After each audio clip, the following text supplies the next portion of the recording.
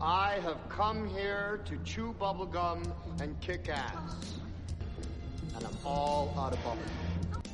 Red alert. All hands stand to battle stations. Lock S-files and attack positions. Prepare for battle. Autobots, roll out.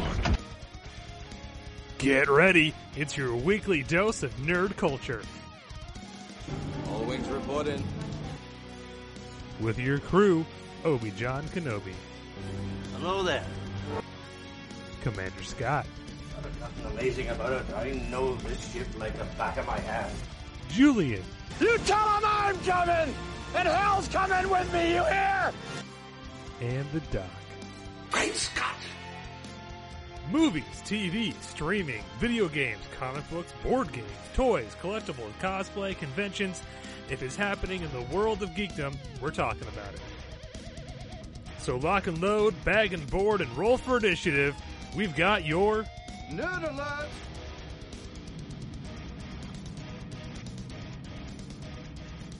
Hello there.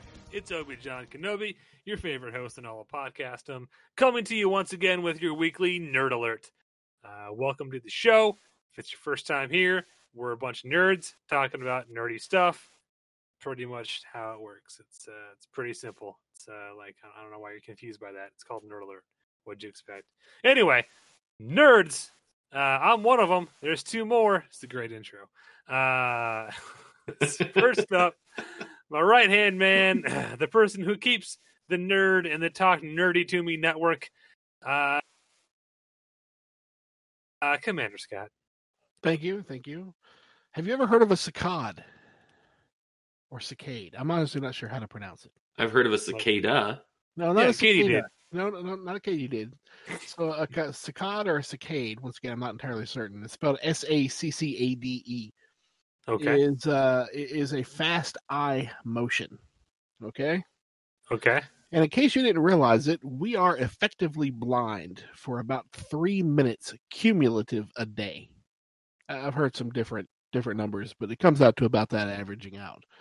Because there's a thing called saccade masking, which is as your eyes move, the image on the retina is sweeping the visual field, and it causes a blurred image on the retina, which is not much use to you, and it would honestly make the entire world look like a shaky cam or a handheld cam every time you moved your eyes, which would be all the frickin' time. So literally, the eye has a mechanism that cuts off the processing of retinal images when it becomes blurred, and humans become effectively blind during a saccade.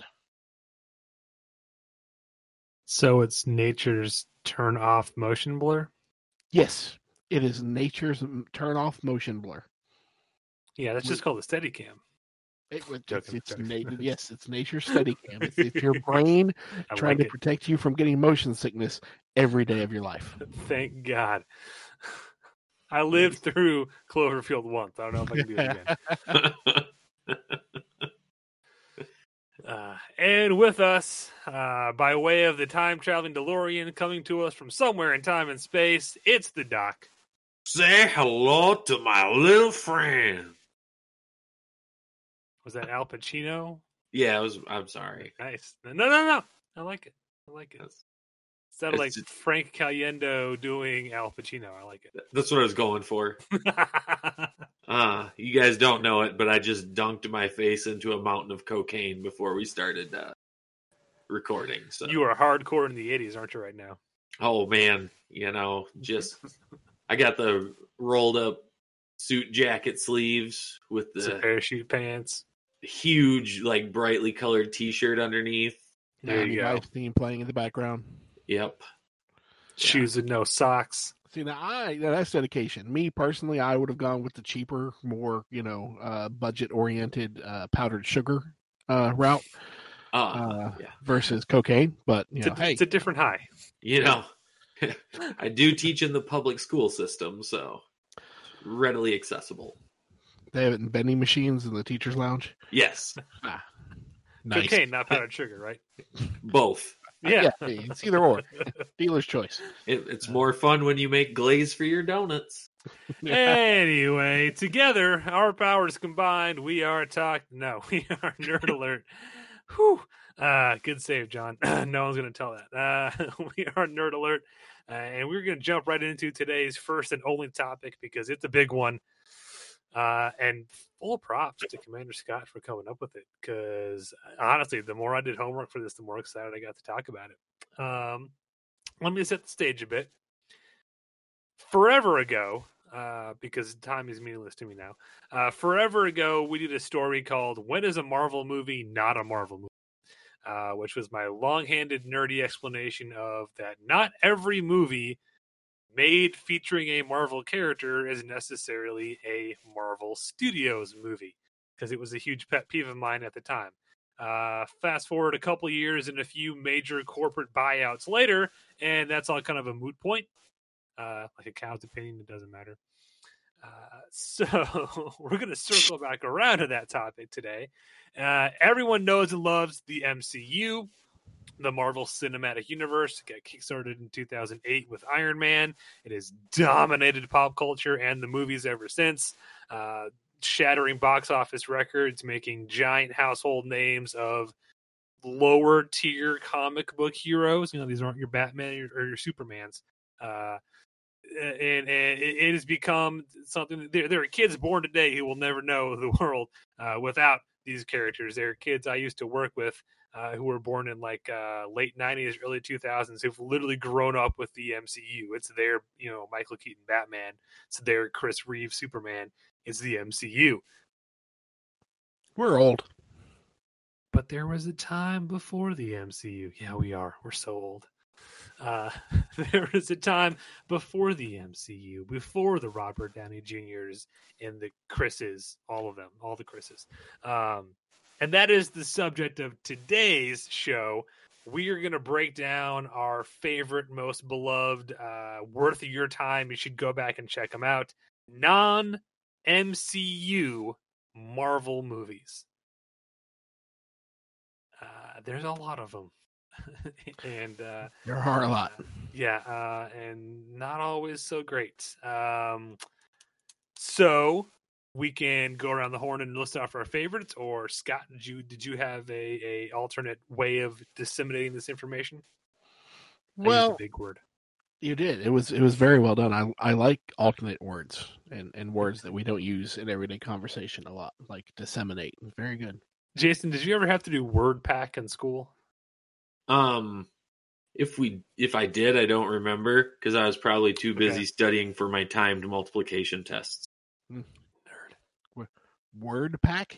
It was I was in advanced English and we had this thing called word pack, where every week you'd get like 10 new vocabulary words and you'd had to like use them in sentences and learn how to spell them, all that kind of stuff. So anytime I hear a big word that you could easily use other smaller words to describe, like disseminate, that's just my spidey sense kicks up like, oh, that's a word pack word.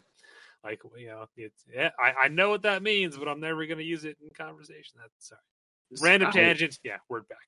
No, I wasn't in advanced English because IR math teacher. You don't spell so good sometimes. I don't speak the words good. Just like my wife's great aunt, I believe it's her great aunt, her her maternal grandmother's sister. That's a great aunt, right? Yep. Yeah. When my wife and I got married at the bridal shower, she asked me where I was from, and I told her I'm from central Kentucky down here in Lebanon. And she said, "Oh, well, you talk good." I appreciate that. I should probably preface that story with that my wife is from South Bend, Indiana, so not quite as up north as the dock, but Lebanon. Not Lebanon. That's where the shooting was. No, it's just like Whitney. My wife is from Loretta, Kentucky. Yep, Loretta. Not an O in that word, but Loretta. Well, actually, there's not an A in the word. There is an O. Yeah. So anyway, yeah. So this started, and the reason that I broached this subject was because I just recently got a new Steelbook in that I purchased. Are we gonna hit the ground running? We're gonna hit the ground running with this. Yes, this is because what, I know where this is going. This is what prompted this. I just, like I said, just bought a new Steelbook, and actually I watched it this afternoon while I was prepping for the show. I got a copy of Howard the Duck, 1986. I love this movie. Lucasfilm, fresh off the success of Star Wars, drunk with power. Yes, we're right in the expense of building the Skywalker Ranch, hoping Howard the Duck would put it back in the black. Just imagine being a kid and hearing, hey, this is working with Marvel on some kind of movie, and just thinking of like, oh my God, what could George Lucas be working on with Marvel? What could it be? And then announcing in the trades, because the internet didn't exist, Howard the Duck. Like, really? Okay. Stroke of genius. But if it wasn't for Howard the Duck, we would not have the Pixar studios that we have today. That is true. Because it did prompt the bombing of this movie in theaters, in the box office, did provoke LucasArts to start selling off some assets, one of which was the LucasArts animation division, which eventually circled back around, became Pixar. Mm-hmm. Worked on before it was Pixar, and then worked on which actually I think they worked on Star Trek 2 prior, back when they were with Lucasfilm. But they got sold, became Pixar, and now they're a part of Disney. So, as are all things in time. Speaking of Howard the Duck and assets, it also gave us Leah Thompson in skimpy underwear. So. It did. It gave us great skimpy underwear, Leah Thompson, and this is one thing I will never forgive Howard the Duck for. He interrupts her when she's trying to take her shirt off for him. He stops her. How dare he be a gentle duck? Don't worry, though. There are tits in the movie. There are. Duck tits. I forgot about the duck tits. Hashtag duck tits. And that's the title of this episode. The one with duck tits. That's what it's going to be called. I don't think I would mind the feathers. That'd be nice. I could do that. Oh God. I gotta stop drinking around you, Scott. Yeah, that's okay, look, good is gonna be a very relative term this show. Howard the Duck is one of those movies that I think it grows on you. Because the first time you watch it, you're just kind of like, what the hell is this? Because there's so many things happening in that movie. Just so many, like, plot points that don't necessarily connect, but we're going to force them to anyway. And yeah, they just kind of, they pop in for a couple of scenes, and then they're abandoned because the next plot point pops up.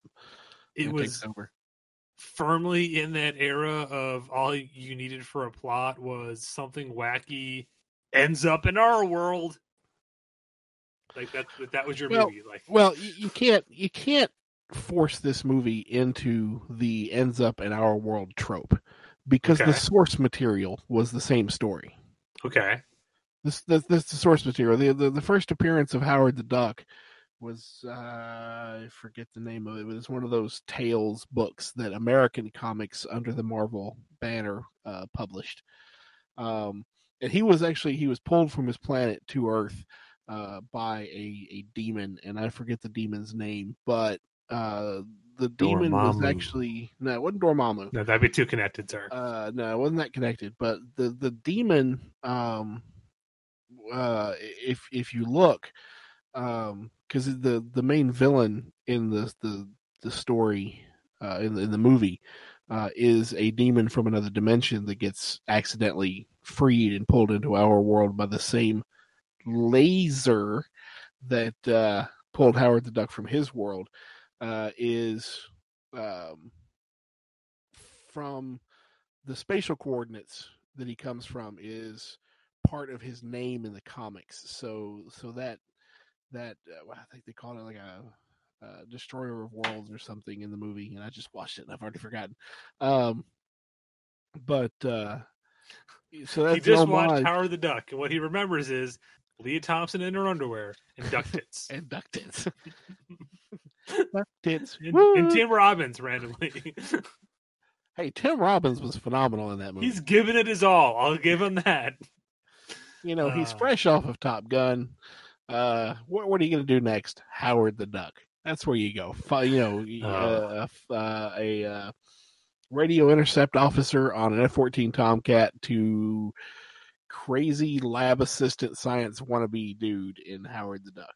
Man's got range. Yep. What can I say?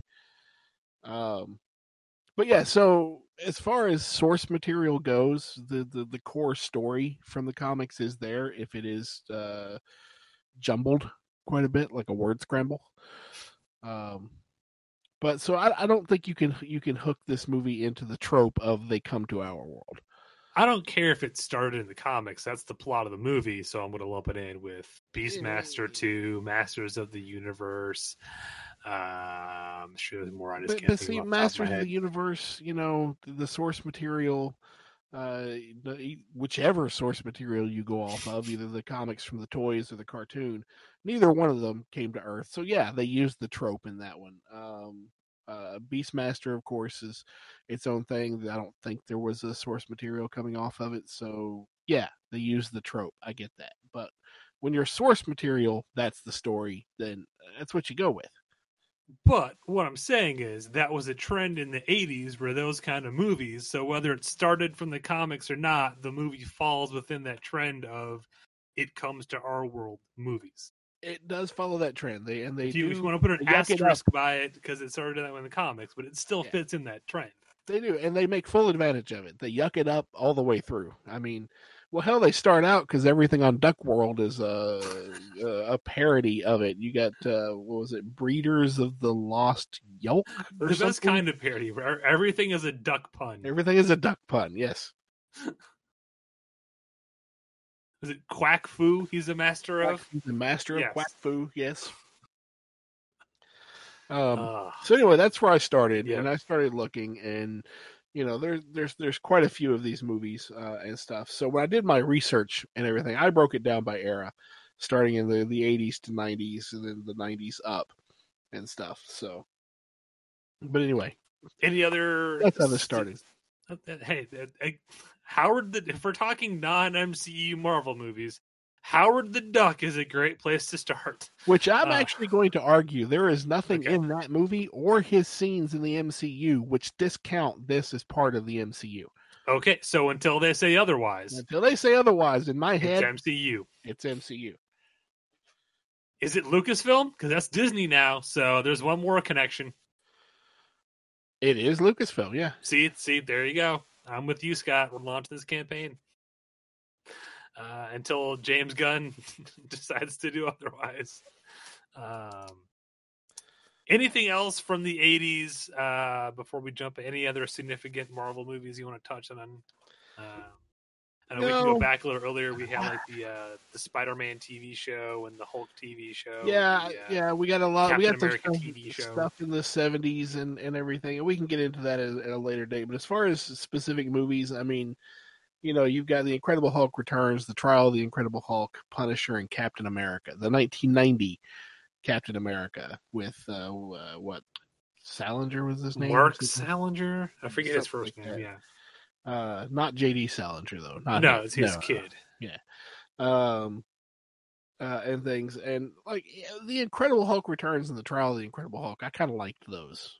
Those are just extended TV episodes. They're made, exactly. They're made for TV episodes, made for TV movies and things.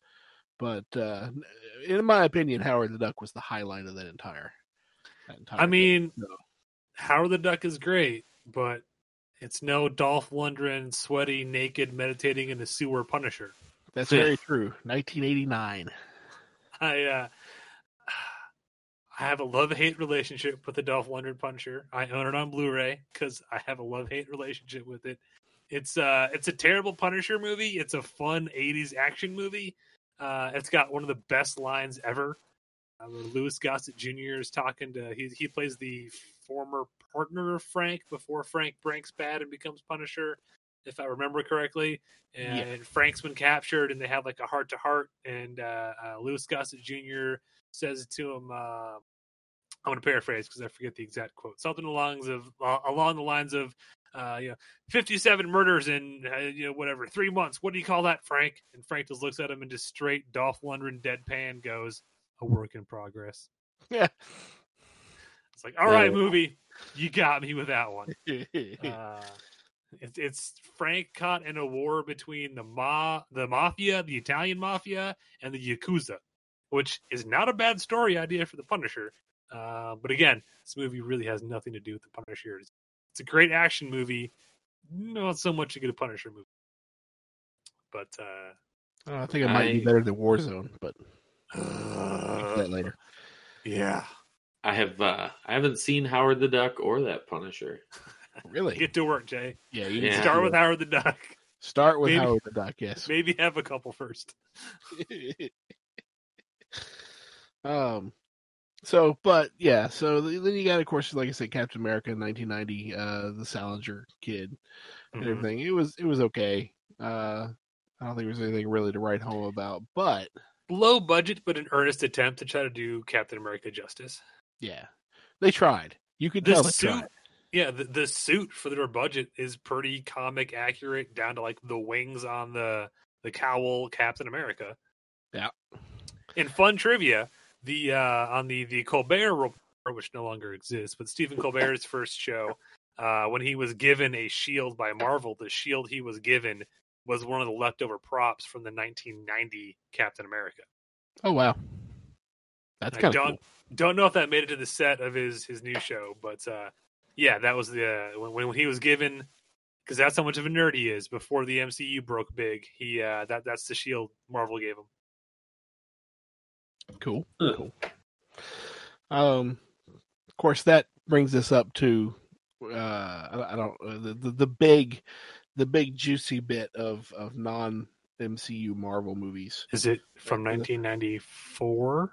No, 1998 is the next jump. Well, hold on, I got one from 94. Oh, what did I miss? The first thing on my list, and this is going to be a sell, but if we're coming off of Howard the Duck, just let me give my sales pitch. All right. 1994 would have been the release of the very first live action incarnation of the first family of Marvel, the Fantastic Four. In a movie that has gone down in history as the movie that was, quote, never meant to be released, unquote. Basically what happened is Marvel was going bankrupt. The lawyers took over, and as a way to make quick money, started selling off the rights for Marvel characters to movie studios and TV stations left, right, and center, because it was a quick buck. And that's how the rights to the Fantastic Four ended up in the hands of the king of low-budget B-movies, Roger Corman, who put up, I think it was like somewhere between 1 and 3 million, a huge amount for a Roger Corman movie, put up money to make Fantastic Four, which is famous now for being the movie that never got released. Supposedly it was so bad, so terrible, that Marvel paid Corman never to release it, to lock it away, and just let the rights go back to Marvel eventually. Thank goodness for rogue agents. No, damn them. This movie had posters up in theaters. It had a trailer out in theaters. This was going full steam ahead. The actors were making appearances at comic book conventions to pitch it. It never got officially released, ever. TV, streaming, nowhere. This movie does not officially exist anywhere, but somehow, by some small miracle, a work print got leaked. And this was back in the 90s, when, again, pre-internet days. As far as we can figure, somebody at a film processing facility was processing the film from this, saw what it was, and thought, I'm going to dupe me a copy of this. And then that somehow got put onto VHS and leaked out. Well, have you seen the documentary? I'm getting to that. Okay, because it covers this. Say what?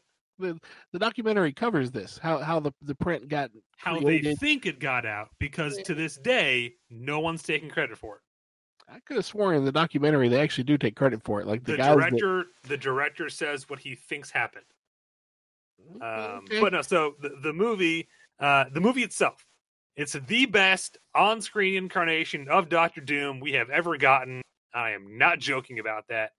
You can keep your Fant Four Sticks in your 2005 dude from Nip Tuck. I don't care. This is the best, most comic book accurate version of Doctor Doom we've ever gotten to date. Not wrong. They spent their budget where you would want to spend your budget. The Thing suit is a full-on animatronic suit, and it looks good. It looks on par with the animatronic suits from the 90s Ninja Turtles movie. Like, it looks good for a 1994 physical suit. No one told the cast this was a tax write-off bullshit. The cast is giving it their all. Even in scenes where they don't necessarily need to be giving it their all, they're giving it their all.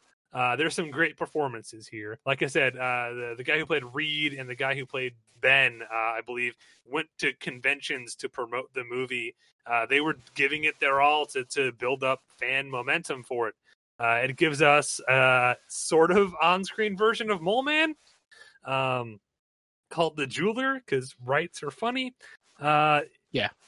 It's a goofy, funny movie. You're going to laugh at it when it doesn't intend for you to be laughing at it, because their suits are just sewn on spandex, and they're not always necessarily like, sewn very great. Like sometimes the costumes are a little off center a little bit because it's all spandex. You only see Johnny Storm go full flame on once, and it's really bad. Early 90s CGI, like Tron level CGI. Again, it's cheesy, it's corny, it's low budget, but it's earnest. They are giving this movie their all. They're not taking this like it's a joke. They're not making fun of themselves. They're really going for it. And in that sense, I think it's still the most entertaining Fantastic Four movie we've ever gotten. The Fantastic Four themselves are inherently kind of goofy. So embrace that. Get your illegally obtained copy, because there's no way to get a legal copy. But the internet exists, so you do the math. Get a copy, throw it on with some friends. You don't really have to pay attention to the plot because it's pretty paper thin. They're the good guys. The guy called Dr. Doom is the bad guy. Shocking, I know. Have fun with it. It's a fun movie. I would rather watch the Roger Corman 94 Fantastic Four movie 1,000,000 times on a loop than ever watch Fant Four Stick again, because that movie is just boring and not fun. It's corny and cheesy and bad as some of the effects are. The 1994 Roger Corman Fantastic Four is at least entertaining to watch. That breaks my heart. Good old Fant Four Stick. God, that movie's so terrible. Roger Corman famously is the guy who said a movie can be anything but boring. And I think that's all I need to say about selling this fantastic. The Fant Four Stick is boring as shit. This movie is at least entertaining. And then as soon as you're done watching it, like Scott alluded to, there's a fantastic documentary called Doomed. Is it Doomed, the Story of the Fantastic Four? Something along those lines? Something like that, yeah. Fantastic. It's a really good documentary all about how this movie came to be, and then how this movie came not to be, and then how it somehow got out and came to be again. Because this movie has cult status of being, I think it's most people's first bootleg you ever bought at a convention, because there were no other options to ever see it. Whether it was a ratty, 8 generations removed VHS, or a slightly less degraded DVD burn of a 6th generation VHS. The movie exists somewhere physically as film reel. I don't know who's got the rights to it anymore, but in a world where we're popping out Snyder cuts and letting Richard Donner come back and recut Superman 2 20 years later, give us the Corman movie on Blu-ray. What could it possibly hurt? In the documentary, the actor that played Doom did say that if that ever does happen, if it comes to light and whoever owns has the master print ever wanted to do release it and do a high grade version, that he is more than willing to come back in and do the voice work necessary to remaster Doom's vocals and to finish the lines and the scenes that he didn't get to finish vocally. Forgot about that. Yeah. Yeah, so the poor guy is in a full-on Doom face mask, and they recorded audio on set, so a lot of it sounds kind of like this because he's talking through a mask. And they, in any real movie, you'd go back and loop that or ADR that. And by the time they got to doing ADR in this movie, I guess the people who were in the know that, it's never going to. So they just never bothered to do it. Yeah, because like all the post production just stopped on it. All the promotion just stopped on it. Everything just stopped like on a dime. Very late in production. And I firmly believe I hold with the theory that one person presented in that documentary, that they were full on, that it was never designed from the start to never be released. Yeah. That they did it with the intention that it was a plan B, that if the primary deals that were being worked on fell through, they still had this, and they still wanted it to be somewhat good, but they really had to control that budget and everything, which is why, Corman got it and everything. But then the deals did go through, and that's when they put the kibosh on it. Yeah, it's for decades it's been pitched or sold as the movie you were never meant to see, and that the rumor was it was just done as a tax write-off by the production company, and yeah, Scott's 100% right. Like, no, that's again, there's a whole documentary about this movie, and it's just as it's more entertaining than any of the subsequent Fantastic Four movies ever made. Fight me. Go watch this movie, find it. I'm sure you can at least get the Cliff Notes version on YouTube, and then go check out Doomed, the documentary about it. Which is funny, 'cause super weird side note. All the footage of the movie in the documentary has to come from the trailer, because the trailer got released, so they can show that. But any clip that isn't in the trailer, they are technically violating some copyright because that was never distributed.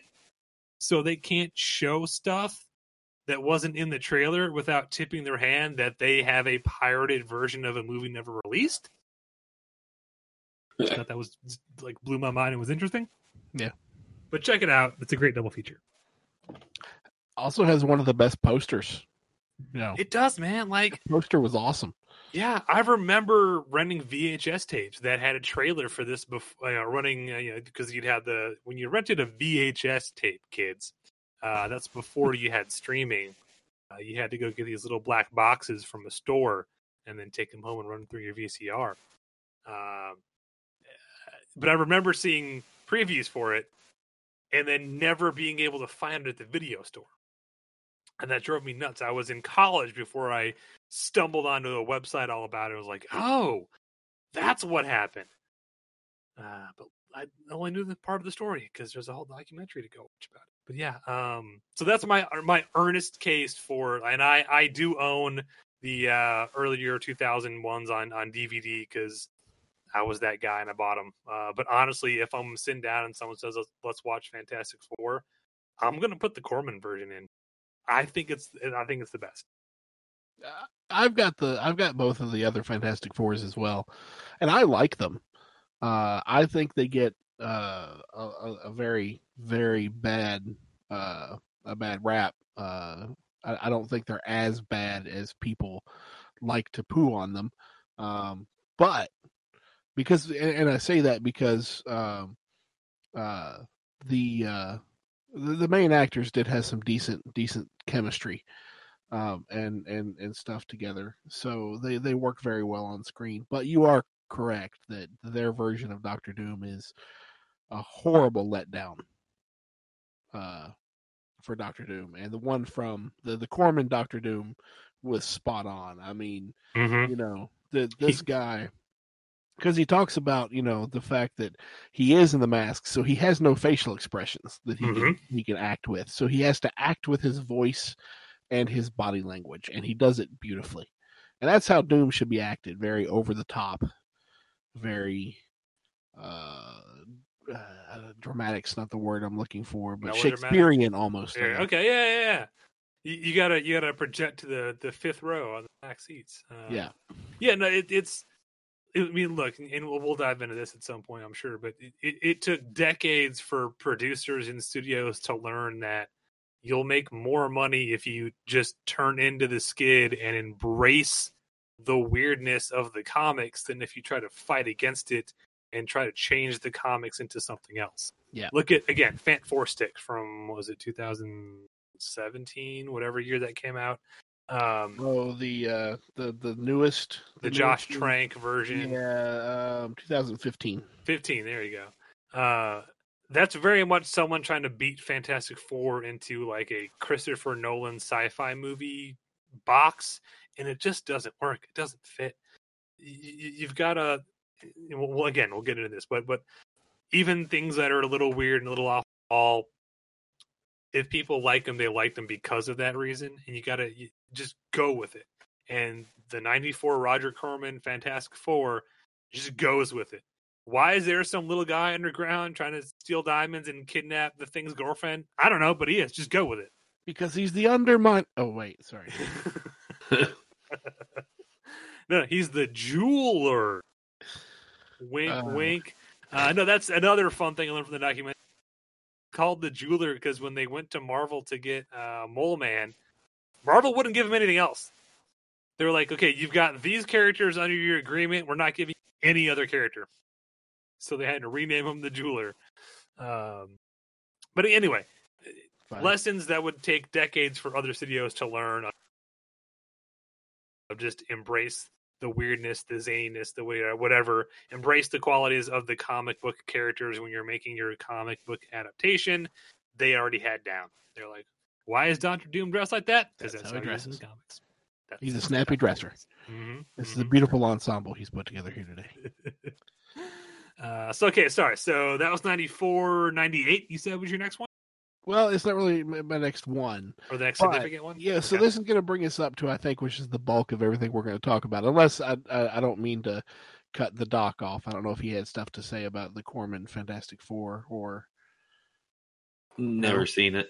Oh, my God. You need to watch that. You were here for how long, and I could have fixed it, Jay. Sorry, That's okay. We'll take a copy up with us when we go to visit him. Yes. But anyway, so this is the era. Figured out your wedding presents.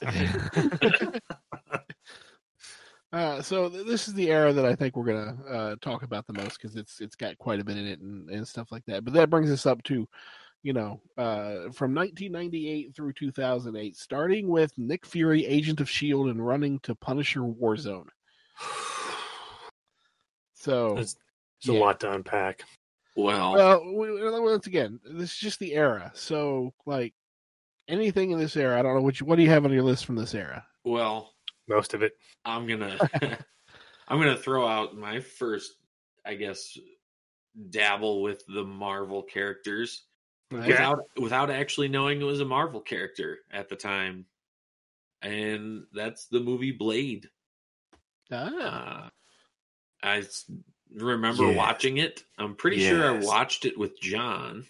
Yes. And I'm just like, okay, Wesley Snipes. He's got a samurai type sword. It's not exactly a samurai sword because it's very straight. It is a straight bladed weapon, yes. He's got this great what is it, a MAC-10? Yep. He's got a shotgun that shoots out silver stakes. He wears sunglasses at night. Because all cool people do. And that opening scene, is like, hey, Bloodrave. And you're like, what the fuck is going on? And then there's Wesley just standing there. And you're like, yeah. Not a drop of blood on him. Yeah. And then you're like, something's going to happen. And then shit gets crazy. Now, I'm going to tell you, that CGI in that movie does not hold up. Not at all. see the fight with the blood rubbery god. 90s people. There's nothing wrong with rubbery 90s people. At the end when he what's his name? Deacon Frost. Deacon Frost. Oh, who plays him? Turns into La Magra, the blood god. It's crap, Nick something. Hold on.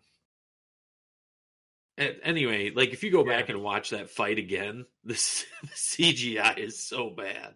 It could have been so much worse too. That's actually the redone ending. Yeah, it's just like you're like, oh, Steven because Dorff. Wasn't there Steven Dorff? Steven Dorff.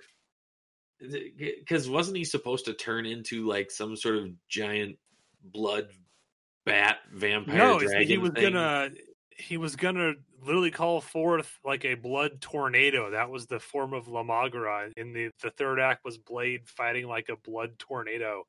Yeah, it tested even before they'd finished the effects. It tested horribly.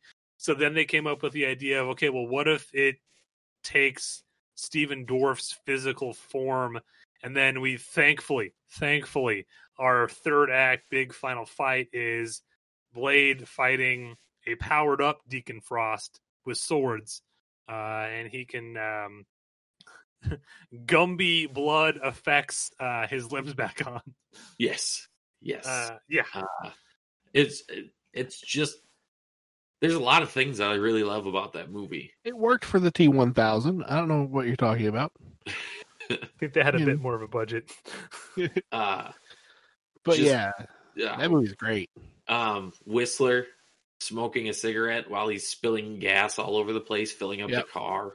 Because Chris Christopherson doesn't give a fuck. Yeah, not at all. The scene after he rescues them, they're in the subway. Mm-hmm. Christ, I'm too old for this shit. Somebody get me a goddamn wheelchair. Yeah. Go ahead, Jay. I didn't, and like I said, I didn't even know it was a Marvel character until like John said something to me about it, and I was like, really? Oh wow. I did not know that. And I'm so glad you brought that up, Jay. Because as we were there for it. But in the late 90s, early 2000s, trend of superhero movies really caught fire. And I'm not saying they didn't exist before then. They certainly did. Plenty of examples of them. But it was around this time that two things happened. One, they started to make some money, which is all that really means anything in Hollywood. And two, the quality of them started to get much better. As much as we're crapping on the La Magra blood god CGI, it's pretty dated by today's standards. However, the movie doesn't rely on the effects. No. The action is still awesome to watch. The performances are still great. The mood and the tone of the movie are still fun. It creates this whole underworld we don't know about of the vampire culture. You know, the effects are there. Some of them are not so great. I think like the ashing effects are a little hit or miss depending on the scene. But it doesn't rely on those. It also has plenty of physical, guys in makeup and squibs and blood packs and stuff like that. So yeah, it's dated, but it doesn't like prop itself up on all the crappy CGI. So it ages a little better. And it was good. I was just gonna say, and of course, it led us to the greatest non-MCU Marvel movie ever, Blade 2. Well, hold on now. Hey, I think this is a great place to transition into Blade 2. After Blade. Some motherfuckers were always trying to ice skate uphill. So you just hold. I just want to make sure somebody said that. No, because it does bring us directly to the greatest movie ever made, Blade 2. Which I disagree with, because I am not a big fan of Blade 2. How do I kick him from the chat? Yeah. I'll say it. I don't like Blade 2. It has long been the standing of this show that Blade 2 was the greatest movie ever made. Me and Karan did an entire episode defending it. Excuse me, sir. That was a different show. This isn't all new. This is Nerd Alert. And yes, and the Talk Nerdy to Me podcast network has long sustained that Blade 2 is the greatest. And just, let me just in quick summation.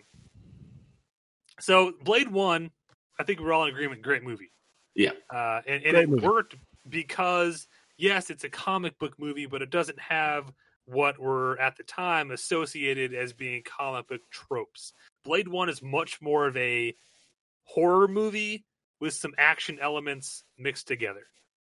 And yeah, he technically has a costume, and he has a lair, and he has an arch nemesis, and he has the Blade Mobile. But those elements are very played down. It's much more, it's a hard R.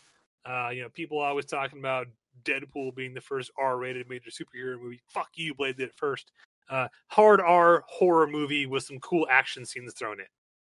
Blade 2, when you get Guillermo del Toro and you retain David Goyer, who wrote the first movie. David Goyer, the guy who wrote Dark City, fantastic, underrated movie, wrote the entire Dark Knight trilogy, stayed on to write Blade 2, directed by Guillermo del Toro. Guillermo comes in and brings this whole comic book aesthetic with him. And I don't mean like Ang Lee Hulk, where we slice up the screen into panels aesthetic, but it takes a little bit lighter tone. There's some more jokiness to it. Things get a little bit more fantastic and fancy. Blade's in the first movie is very utilitarian. All of his gadgets and his weapons are very utilitarian. Second movie, they get a lot more stylized. Logic goes a little bit more out the window. As long as it looks cool, we don't care. I believe it has the first ever comic book movie retcon. I might be correct. I might be mistaken, but somebody dies in Blade 1, and the first, 5-10 minutes of Blade 2, we're retconning them back to life. Yep. Which needed to be done. Yes, it did. Yes, it did. Very much so.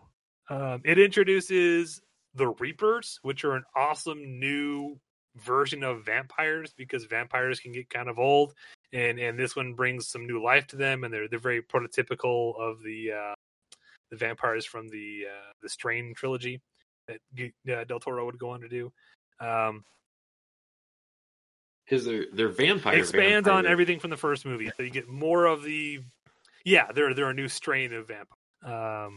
You get more of the underworld, the vampire world stuff. You get more of Blade and his weapons. You get the additions of Ron freaking Perlman and Donnie Yen and Norman Reedus.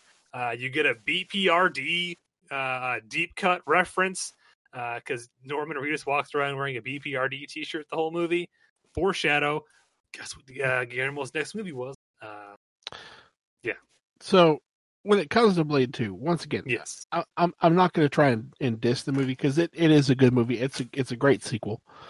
I don't prefer it to Blade, and the main reasons I don't are Blade does get a little bit more one-liner ish in the second one. He's a bit more lighter. I like the more utilitarian Blade from the first movie. I prefer that. But the big thing with me is I don't like when movies take the adversaries or villains from the other movies and now I have to team up with them to fight the even bigger bad. I would have preferred just seeing Blade go after the Reapers on his own. Not give us the whole vampire alliance because they're going to betray you. I hate that shit. That just, to me, that puts me off of the movie. I don't like it. Falls in love with the vampire. I don't care. I don't give a shit about the Romeo and Juliet. Turn to ash in his arms. I don't. No, you can keep the West Side Story bullshit to yourself. I don't need a Romeo and Juliet illusion in my Blade. I don't care. It's so sad. You heartless bastard. just like the worst part of the first Blade movie is the whole his mother thing. Keep your Batman out of my Blade. That's the worst part? Yes. Yes, it is. Okay.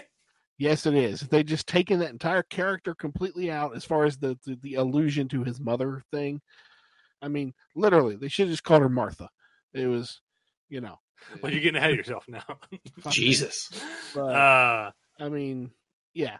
Blade 2, it's good. I'm not saying it's not good. I don't think it's the best non-MCU comic book movie made. I don't think it's as good as it gets hyped because of the whole I have to team up with the vampires and oh look, they actually betrayed me. Ooh, just fight the Reapers. Just give me the Reapers and let me see Blade kicking their ass. That's fair. You're entitled to your opinion, and that's fine. But Blade 2 was amazing.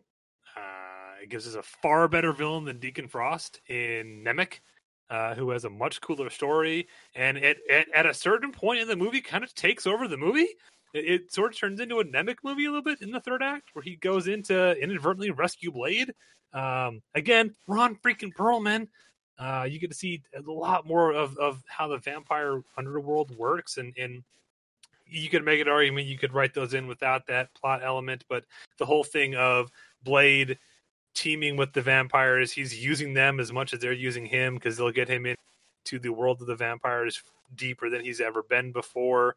Like the whole thing where they take him to meet with Damaskino, the head of the vampire order, and Blade's literally walking in with a trench coat lined with Semtex, a plastic explosive, just in case. I'm firmly on the record loving Blade 2. And that's fine. It's good. As long as we all agree, don't watch Blade Trinity. Oh. Okay, that's out the window. But vampire dogs. No, that movie's trash. Thank you. It's so bad. I was on the fence there, Jay. I'm like, is he serious? Or No, okay. no. They had to CGI Wesley Snipes' eyes open because he refused to open his eyes for a scene.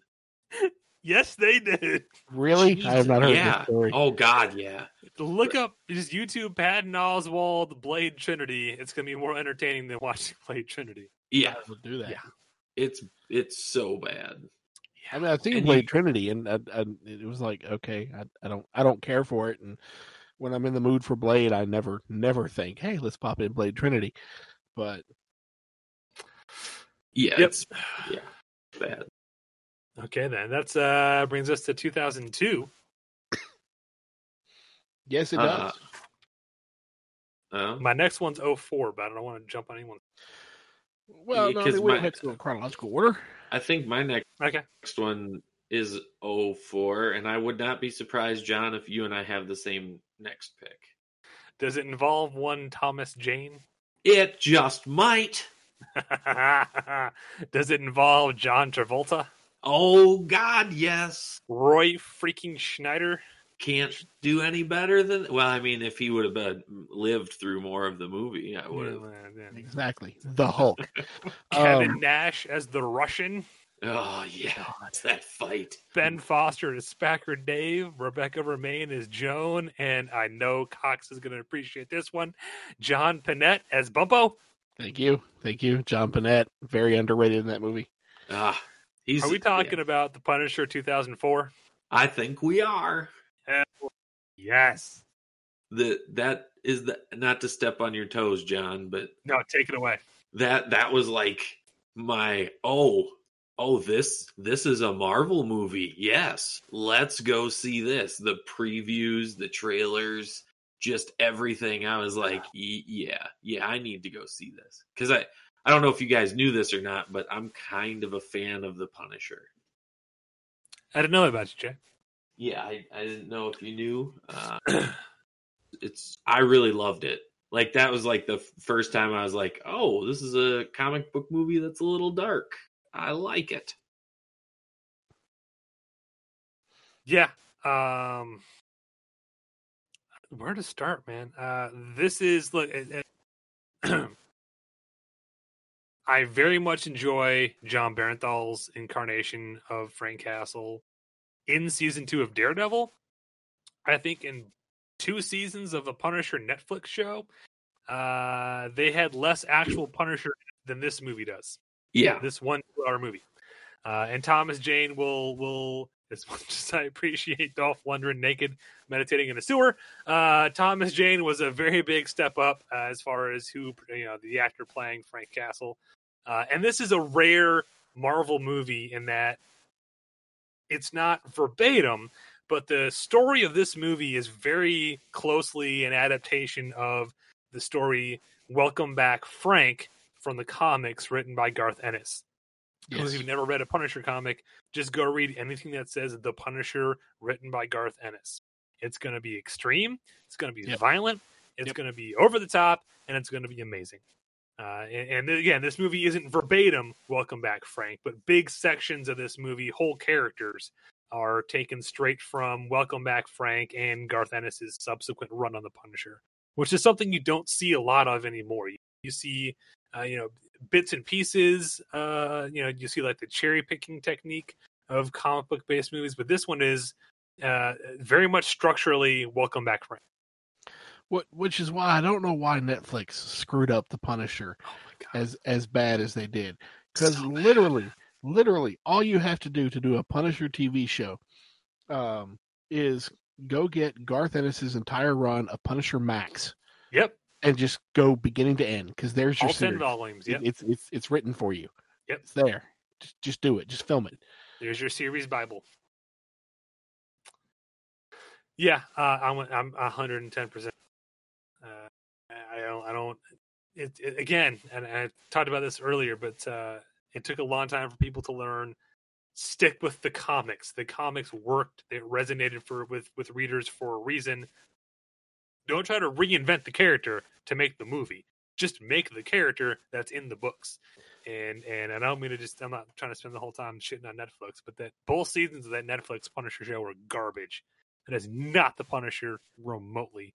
This 1-2 hour movie nails Frank Castle.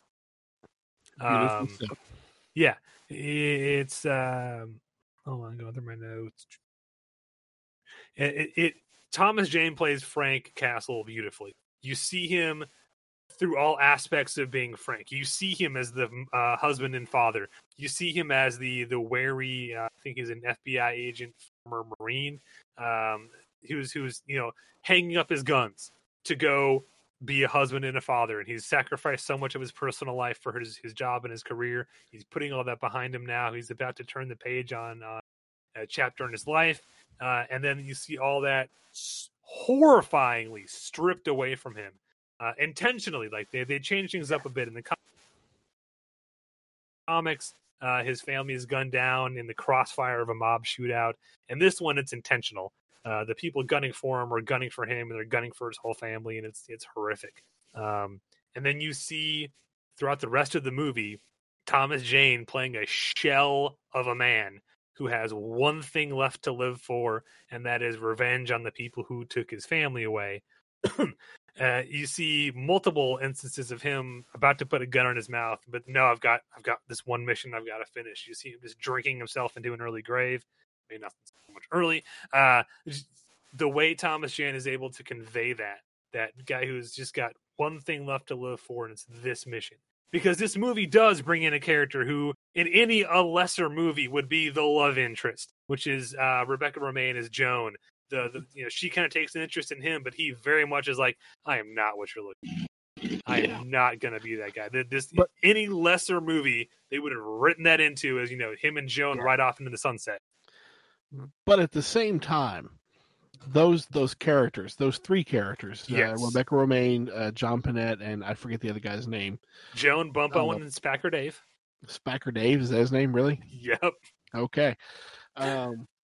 First of all, not throwaway characters, not one-dimensional characters.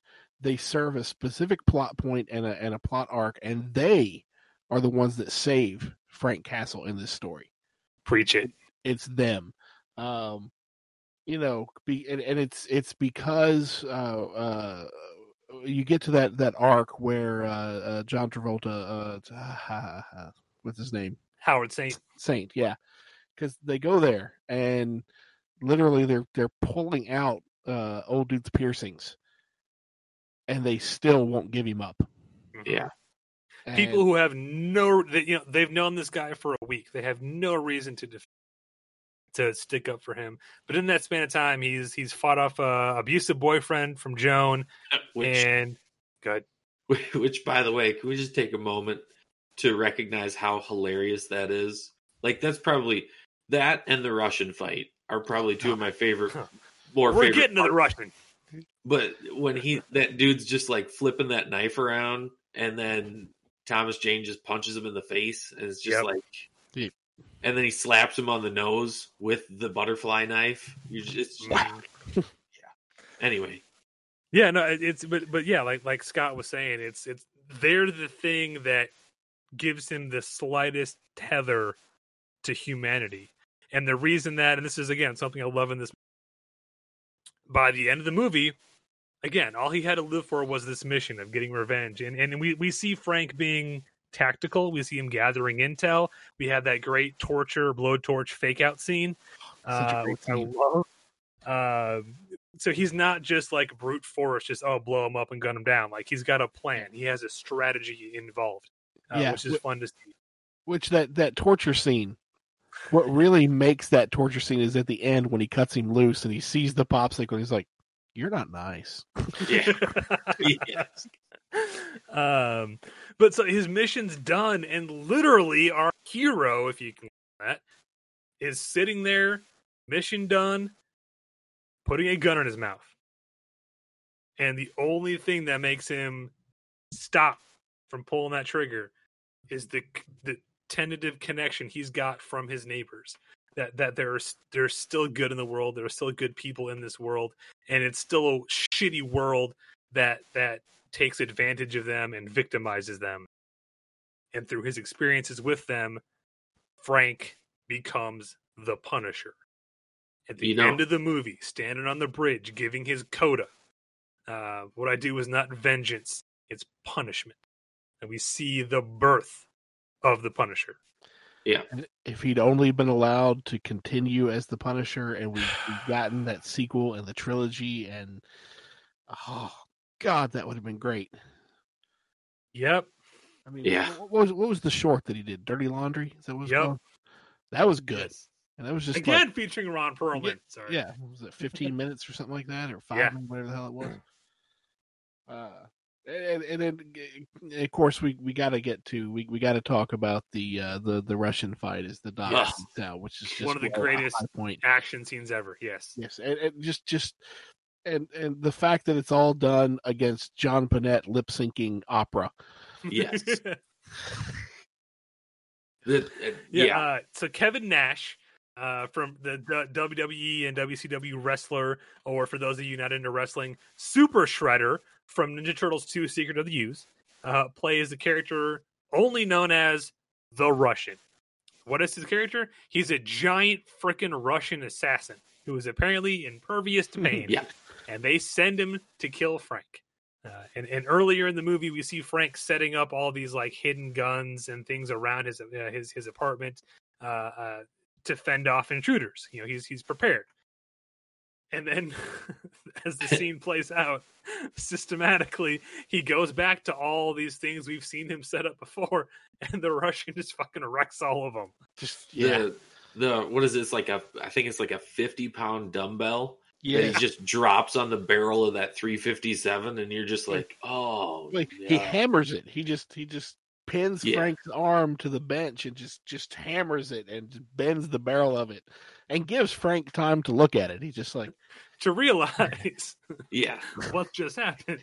And he swings a strike on that fastball of a grenade toss right back into the room. Frank rolls into the cast iron tub. Oh. Is that when, I can't remember, is that when the record skips and they cut back to John? Because the explosion makes the record skip.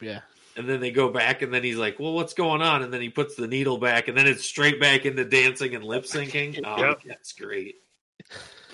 I'm okay. He's not. And then he passes out. And it's, again, so we talked about, briefly, I do appreciate the Dolph Lundgren 90 or 89 Punisher movie. But like I said there, it's an okay action movie. It's a terrible Punisher movie. This movie at least remembered, hey, this is a Punisher movie. We should have the Punisher being the Punisher. We should have him emblazoned with that skull on his chest at least, some point during this thing. And you do, like, they do try to give the skull some meaning, being that's the t-shirt his son gave him. We do get that awesome scene at the end where he just, he's got this really nice orchestrated plan to get revenge. And this is the final act, is just an assault on Howard Saint's compound with all of his paid shooters there. And we get to see Frank go through as you would want to from the Punisher, an entire freaking arsenal of weapons in one 10-minute scene. He goes from a bow and arrow to trip mines to knives, an M4, a grenade launcher, back to his 45s. He's a walking arsenal, which is exactly what you want from the Punisher. And you know how cold he can be when he's doing this, you know, because he has the anti-personnel mine that he wires up with the older son. You like a fit guy? You ever try calisthenics? Isometrics. There you go. Yeah, isometrics. And the line afterwards when yeah. he says, "I killed your son," and then you hear the boom, and he goes, "Both of them." Both. But can we also get a shout out to how campy John Travolta played that character and over the top he was as Howard Saint? Well, he embraced it. Yeah. If you enjoy John Travolta as a bad guy in Broken Arrow, he's pretty much playing the same character in this movie. Or when he's Nick Caging it in Face Off. He's not quite that big. Right. But no, I think John Travolta in everything he's a villain in. But yeah, that was such a great first movie. It didn't do great financially. Things stalled out. There was a sequel in the works. It was going to bring Frank to New York and get full on, Punisher in New York, like you'll want to see from the comics. And things just stalled out, and the script got rewritten. And finally, when they were about to go on this project, Thomas Jane was still attached, and that final shooting script was so terrible that after, I forget what the span between movies was, but it was something like at least 6 or 8 years, something like that. Warzone comes out in 2008. Okay, so 4 years later. Keep in mind, Thomas Jane is attached to the project for 3-4 years. Because, no. I'd rather walk away from this project than make this movie. And that should tell you all you need to know about Punisher Warzone. I should also tell you all about, all you need to know about Thomas Jane. Yeah. But if you like Punisher Thomas Jane, then you will like Thomas Jane Punisher in Space, so you should watch The Expanse. But that's all I'm gonna say. Space Punisher, which is a real fucking comic because Marvel. And if you like Thomas Jane the Punisher, you should watch Thomas Jane the Punisher underwater wrangling sharks. He's the Shark Punisher. Deep Blue Sea. Deep Blue Sea. Which came out before Punisher, but yes, it did. Whatever. It was one of his undercover DEA missions. You should just watch Thomas Jane and anything we're saying. Except for The Predator. Don't watch The Predator. Warning. Just don't. But yeah, I love this movie. It never gets enough love. When Daredevil Season 2 came out and Punisher was getting a whole bunch of new love from people, and people started shitting on, granted, there's plenty of bad Punisher projects. Punisher in the 90s Spider-Man cartoon was freaking horrible because one of the memorandums on that show was no real guns. So it's the Punisher with a Tony Stark-esque automated battle van shooting him laser cannons and stuff. It was so stupid. Again, plenty of bad versions of the Punisher, but this is not one of them. This is maybe the most comic accurate version we've got of the Punisher. I love John Bernthal. I'd love to see him get a project worthy of him playing that role. But until that happens, Tom Jane is still my guy. Yep. It was good. Beautiful. All right. Yeah, where are we at? Well, so I'm going to transition this a little bit from Punisher and very deep and dark, because we've been dark here with Blade and Punisher and everything. Mm-hmm. And I want to go to my... I guess you could call them my first and second picks when it comes to non-Marvel movies, not MCU Marvel movies. Not in this order, but this I think is when we first get a good comic book movie that actually is really a good like actual comic book movie, and that's the two Spider-Man movies Spider-Man and Spider-Man 2. But wait, They're both in this era. Wasn't there 3 Spider-Man movies? Well, there was the Amazing Spider-Man. But no, there was a third. There was Spider-Man 3. There's Venom. Yeah, Sandman. And Sandman. And Captain Stacy and Gwen Stacy and hold on, I'm trying to think of how many other new characters we introduced into one movie. Yes, see now it gave us Harry Goblin. Yeah, and it gave us emo Peter Parker. I'm not when that movie came out, all the Halloween costumes, toys, and action figures, he wasn't New Green Goblin or Green Goblin 2. They literally billed it as Harry Goblin, which is a joke that Kemp never let go. Wow. So you can't bring that Harry up and not Goblin. talk about Harry Goblin. He hadn't discovered Nair yet. Hey-oh! I'll see so myself out now. How do I mute myself? Yes, kick yourself out for that. Thank you. Yes, Spider-Man, Spider-Man 2. Spider-Man 2, yeah. They were great. Spider-Man's an origin story, and you can you can say what you will about origin stories, but they still get made. But you had Spider-Man being Spider-Man. You had the costume looked good. You had decent story. Spider-Man 2, of course, in my opinion, this is the greatest non-MCU Marvel movie made, and in my opinion, this is one of the top 3 comic book movies made. Period. Hell, we did a whole episode telling you why Spider-Man yes. 2 is the best Spider-Man movie ever made. So go back and find that episode. So I'm not going to get into rehashing anything from Spider-Man 2, but just between these two movies, I'm lumping these two movies as kind of one entry because they bookend each other very well. They have great character arcs. Spidey's in New York. He's got the iconic suit. He's got the Parker problems. He's got everything in it. They're both great, and they have J.K. Simmons as J. Jonah Jameson, which steals the whole show. Every time he's on camera. Love these movies. These are beautifully done movies, and from this era. And not to gloss over, but yes, Spider-Man 1 is an origin story. But in 2003 when that came out? 2002. 2002, yeah. Okay. Superhero origin stories weren't as prevalent as they are now post MCU. We weren't getting a new origin story for a new hero every other year like we did when MCU was getting going. And as far as origin story movies go, you don't get much better than the first Spider-Man. Yeah. It's the origin story of origin stories. It's the one that everyone went to for, okay, how do we make we have to write the origin for our new superhero. What should we do? Well, how did Spider-Man do it? Just do that. It's the de facto origin story.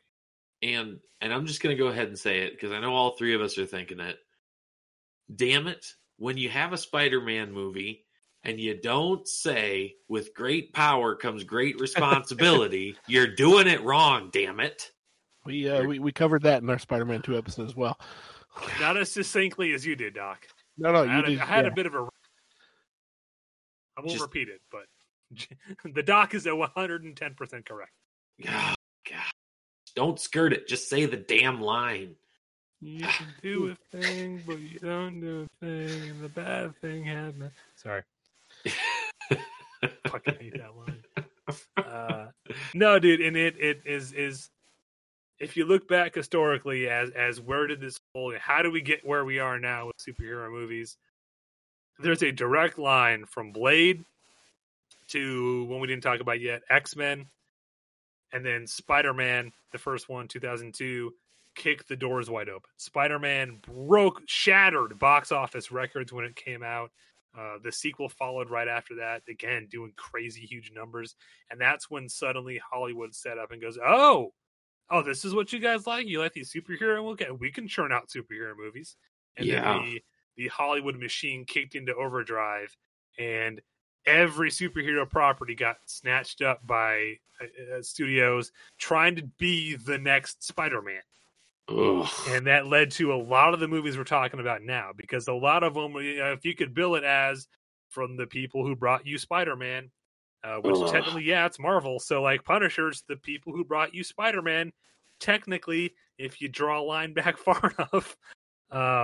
But it also got us, and I'm going to step on toes if people have it coming, but Daredevil, Ghost Rider, the Fantastic Four movies. Elektra, yeah, the spinoffs, yeah. Horrible movie. Those all came of an era where we knew comic book movies could make lots of money, but we hadn't quite figured out what to do and not what to do yet. And this period of time, I think, is very much the wonder years of comic book movies. We were kind of learning what to do and what not to do. Now, personally, I don't mind the Daredevil movie. I like it. I'll defend it, except for one scene.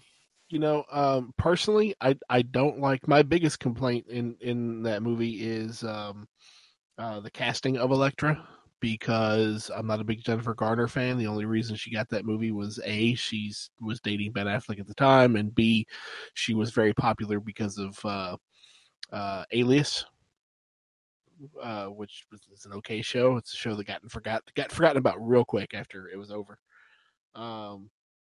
But Colin Farrell as Bullseye, great casting, great performance, in my opinion. I love Bullseye. It's a character that gets totally underutilized in comic book movies. I want a bloody costume. What's your scene, John? Okay, I'm with Scott. I love all of the Ben Affleck Daredevil except for one scene, because everything leading up to this scene, you have a really interesting universe. Because again, at the time, the template was kind of Spider-Man, which gets dark, but for the most part is a light, kind of fun superhero movie. Daredevil, we see it's dark, it's gritty.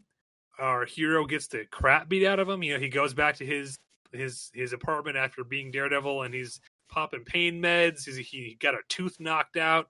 He's sleeping in a sensory deprivation chamber. It's very kind of like real world, but he's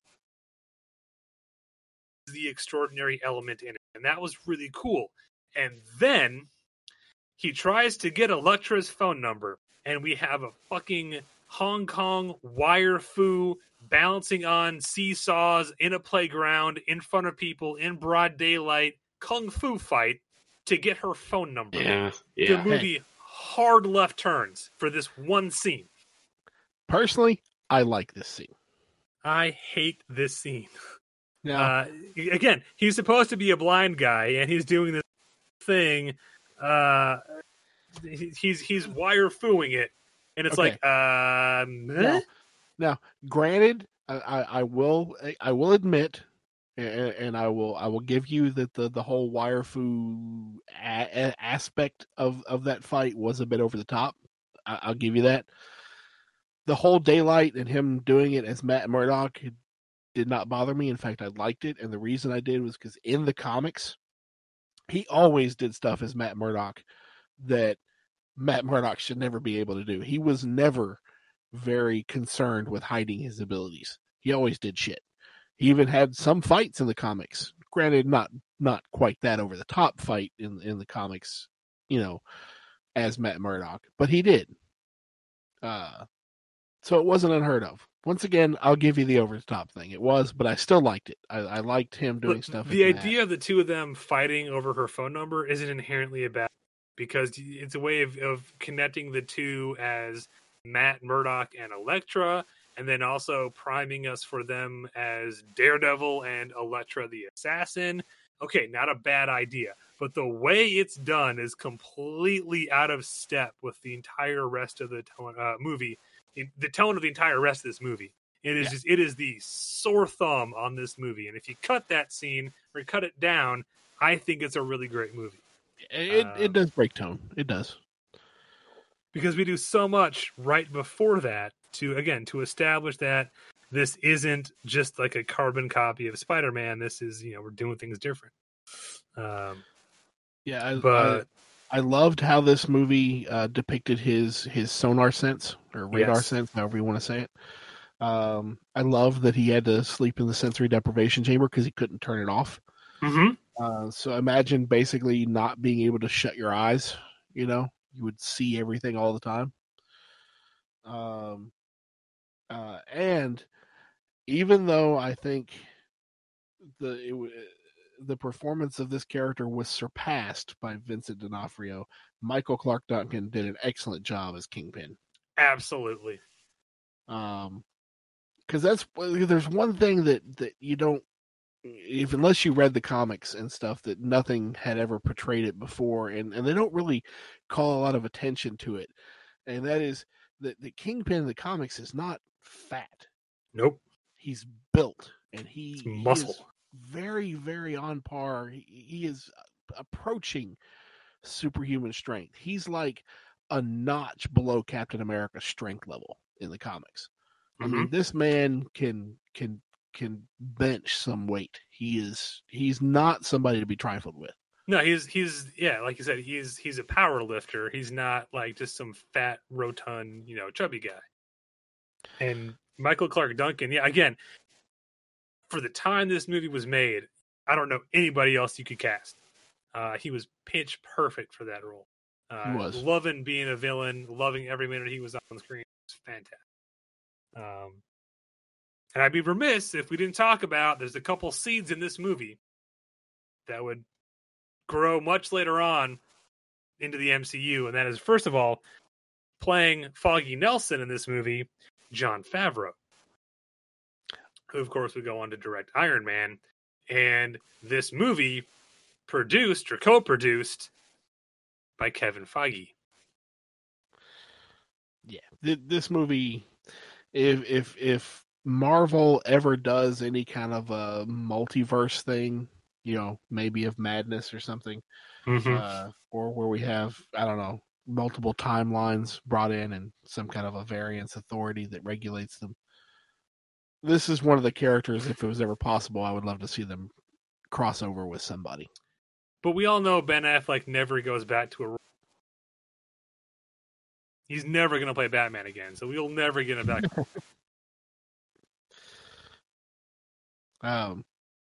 Yeah. I would love that if Marvel just low-key had a shot of Ben Affleck back as Daredevil. I'd freaking love it. Yeah, this movie gets shit on a lot, but I love it. It's one of my favorites. I loved it at the time. I love it now. There's a director's cut I haven't seen that is supposedly more in line with the director's original vision, which is more of a gritty 70s action movie and less early 2000s poppy comic book movie. I'm not sure if it lives up to that or not, but I think it's worth a shot. If you've only ever seen Daredevil on the series, which is great, I can't really talk too bad about the Netflix show, but definitely go back and give this one a shot. It's fun. It's good. It's cheesy, corny 2000s fun, but it could have been so much greater if they just would have let the director stick with that original tone, I think. Yeah. It was good. Well, yeah. I only have basically one more on my list from this era. All right. And it's the one that we have not yet talked about. The one that the tone was a little different than what you thought it should be. It had some in-jokes if you loved the cartoon show or the comic. Of course, that's X-Men. Is my other. Yeah. X-Men was good. I actually liked. I kind of liked X2 a little better than the first one. The first act of X2 is phenomenal. Yeah, but the first X-Men, you're kind of like, okay, yeah. You kind of get that like first couple episodes of the TV show vibe, but instead of it being Jubilee, it's Rogue. Well, I tell you, there's two reasons that the 2000 X-Men really needs to stand out, and it gets forgotten about a lot. And that is, it was the first movie that I saw, really, that I noticed, I guess, where the characters' powers are not showcased visually. you get that great opening scene where, Professor Xavier confronts Magneto in the hallway outside of the chamber where the mutant registration accords are being debated. And literally, Patrick Stewart just narrows his eyes just kind of just a little bit, and you can see he drift off. There's no flashy, there's no CGI, there's no other visual cue other than Patrick Stewart's acting. And then you get that really great close up in the acting of Ian McKellen, where he taps his forehead and he's like, "You're sneaking around in here, Charles. What are you looking for?" That scene was just beautiful. And as much as I love X-Men, and John might know what I'm going to say. Go for it, man. As much as I love X-Men, it was missing probably the greatest X-Man of all time. Cannonball? Gambit. Gambit's overrated. No, what? How dare you? You shut your mouth, sir. Hugely overrated, which is why he's never going to get his own movie chained. No, I'll get just to go back. So, X-Men came out in 2000, and you've got to put yourself back in the mindset of an audience in 2000. Like the first X-Men movie is maybe kind of boring to audiences now who are used to Infinity War, but X-Men is only 2 years removed from Batman and Robin. Yeah. And that, for audiences at the time, is the mindset when you say, this is a superhero comic book movie. Batman and Robin is the de facto what you think of. X-Men and Blade before it and Spider-Man after it had a lot of heavy lifting of reshaping what comic book movie means to audiences. So the first one underplays a lot, to go back with what Scott was talking about, where you don't get all fancy CGI with the powers when you first see them used. It underplays a lot. It's trying to buy you into this world before we get to the Cyclops shooting lasers from his eyes and Mystique shape-shifting, and we build to that stuff. Yep. Which is, Jay, I think why you prefer X-Men too, because at that point we've got the audience on board, you bought into the world, and now we can crank things up to 11 and we can get Wolverine going berserker on people, and we can go a little more crazy with things. Plus that opening scene with Nightcrawler. Yeah, great. Nightcrawler was great. Here, let's give a great character with the really well done CGI and an awesome scene. Then let's just never use him again for the rest of the damn movie. Basically. And that's the downfall of X-Men, is there's so many characters in that universe, and fans kept crying out for their favorite character to get put in a movie. And I'll give Bryan Singer credit, for the most part, when he was in charge, a character wasn't in a movie unless they had a reason to be there. Yeah. You could argue some exceptions to that. For the most part, characters were there because they served a reason to the story, not just because you want to see them there. Well, and that's where things with X3, things started to go off the rails of just throw characters in because that's what the fans want to see. No. Plus, there's another aspect of the first X-Men in 2000, which I think gets forgotten about a lot. That it did.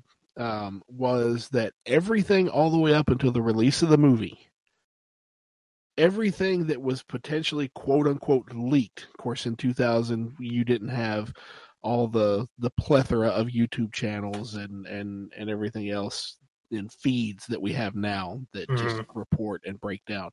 But everything that did come out about the plot of this movie, what this movie was about, was that Magneto was trying to get a hold of Wolverine. That was the entire plot. That's what everybody went into this knowing. They went in knowing this. And that was done on purpose. And it culminates with that scene in the train car where Magneto attacks and he's got Logan held and he says, "What do you want with me?" And he says, "My dear boy, whoever said I wanted you." Yep. Beautiful. Very well executed. But that gets forgotten about quite a bit. And again, the first movie is very tame by today's standard for a comic book movie, but it did that strategically because it was trying to show you, look, we can be comic book and still be serious and for adults. It doesn't mean, rubber suits and hammy acting. I mean, Sir Ian McKellen can have a scene playing chess with Patrick Stewart in a comic book movie. Yes. And that could be one of the most entertaining parts of said movie because they're amazing to watch together. And it ends with Patrick Stewart asking his students, have you ever heard of the once and future king? Which just encapsulates the entire story. Even though it probably went over most of the audience's heads. Go on. Elaborate. Well, it's the Arthur story. It's the Arthurian legend. It's, and everything. It's about people reaching for more than what they overreaching, I guess, is the help me out here. Words are stopping. Mm-hmm. Use your word pack. Our math teacher. But no, this movie is great. It is, in my opinion, the best X-Men movie that was made. Without getting into a huge discussion on it, my next favorite one after this would probably be Days of Futures Past. Best taste on my part. I like First Class a lot. Yeah, the X-Men franchise is all over the map. Yeah, as far as continuity and quality control, and it's it is what it is. It is.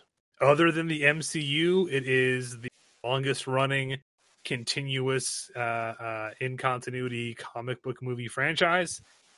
Even though it had to spend an entire movie hard retconning the previous three to get things back, or 3.5 to get things back on track.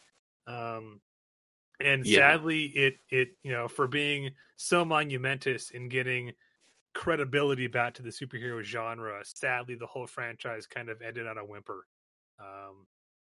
I've still not weekend seen with the New Mutants.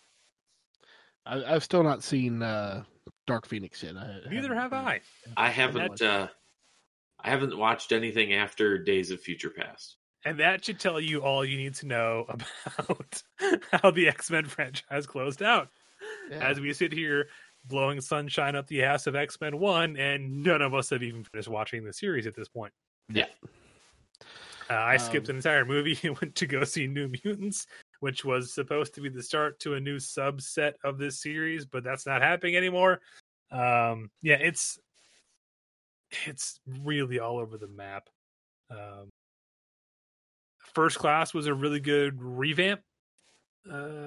Jay, I'm with you on that one.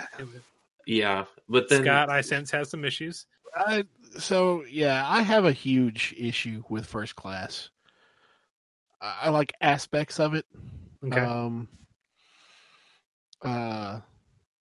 But the biggest problem that I have with it is that it takes place in 1963, correct? Sure. Because it's in 1960 something. Yep. Yeah, because it's right around the Bay of Pigs. Kennedy is still president and everything, and so you have Emma Frost and Sebastian Shaw from the Hellfire Club, which I thought was a really good use. I was like, oh hey, we're going to do the Hellfire Club. We're not just focusing on the League of Evil Mutants or whatever. So they blackmail a general into casting his vote to put missiles into Turkey just off the Russian border, which would provoke Russia to send missiles into Cuba. This is complete bullshit.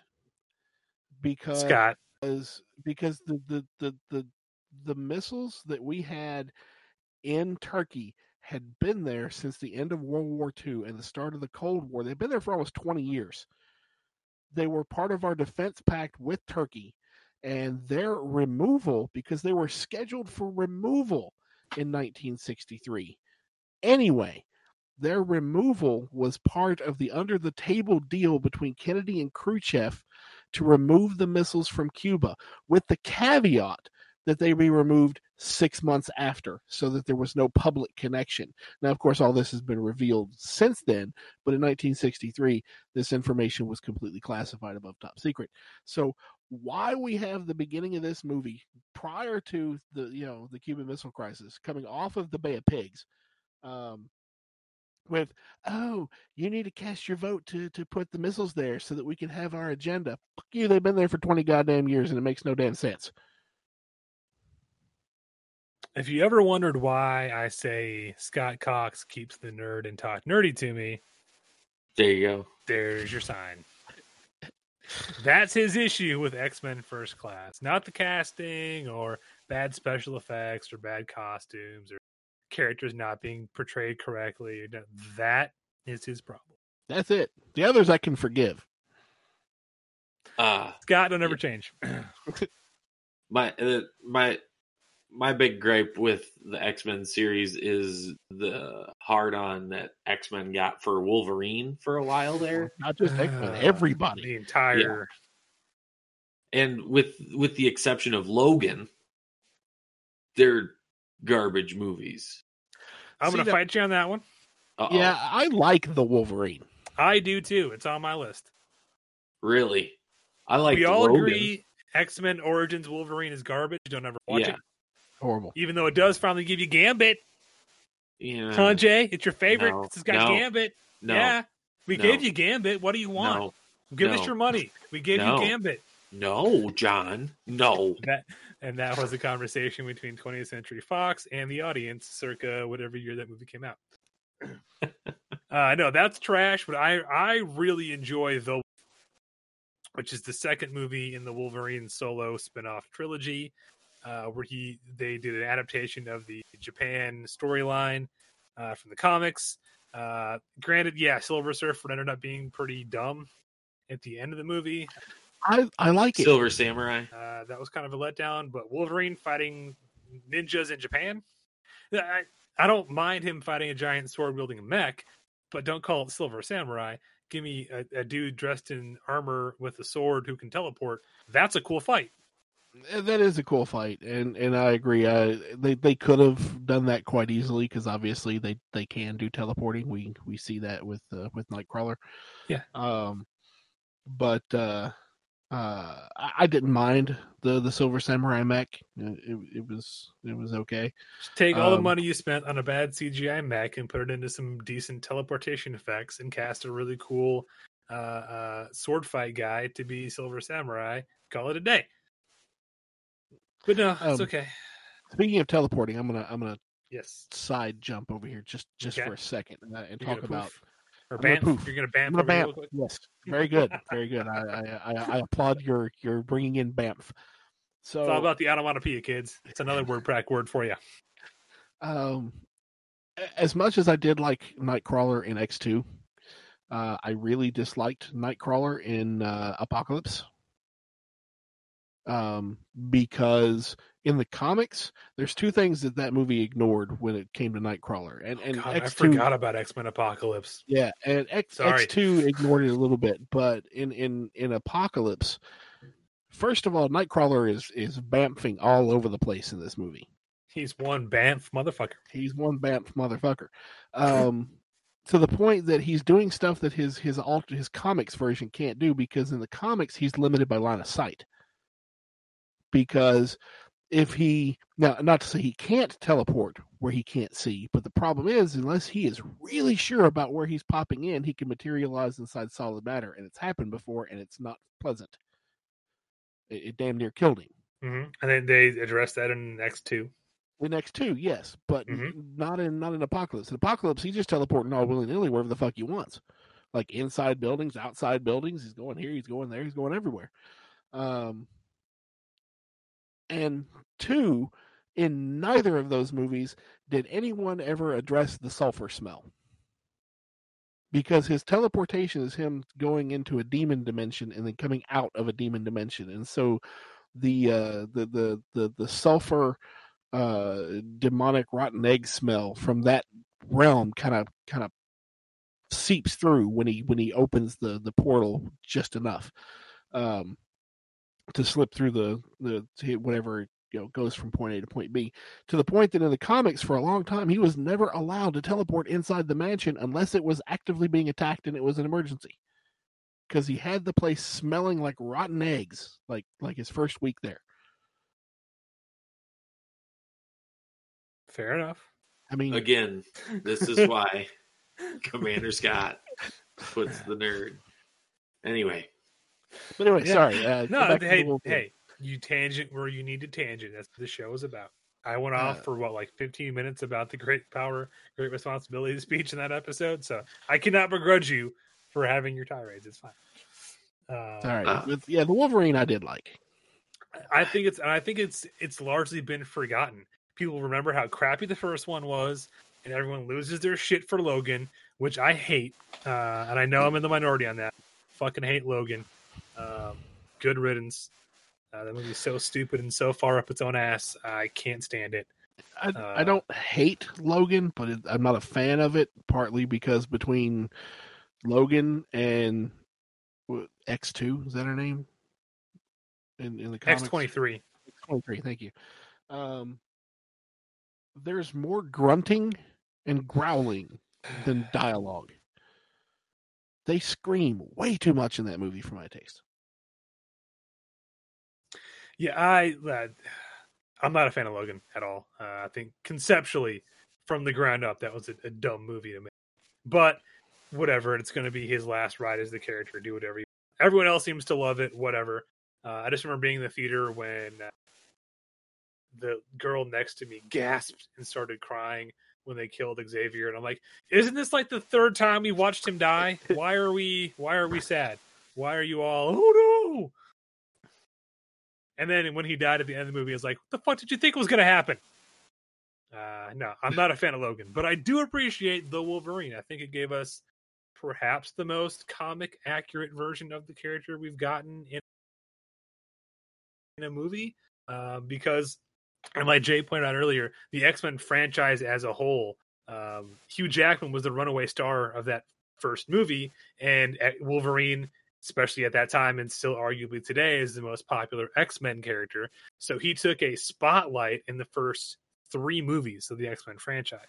And I let the first one go because to do X-Men in 2000 and not have Wolverine be front and center, people would have been livid. Okay, fine. X2, I let it go because we're following through on the plot threads we started in X-Men 1. Okay, cool, fine. X3 was a hot mess start to finish, so whatever. But every X-Men movie we kept coming back to, it's centering on Wolverine because traditional studio thinking it's a franchise. Who's the star of the franchise? Oh, it's Hugh Jackman. No, it's X-Men. It's an ensemble cast. Everyone is supposed to be the star. Certain stories are supposed to focus on different characters, but it's all about them as a collective, not about one person. And that, I think, is the single greatest mistake of the X-Men franchise. Is for so long we got dead centered on Wolverine, and that was it. Well, not to mention the fact that after 2000, when X-Men hit popular and everything, you couldn't throw a stone at a comic book without hitting Wolverine.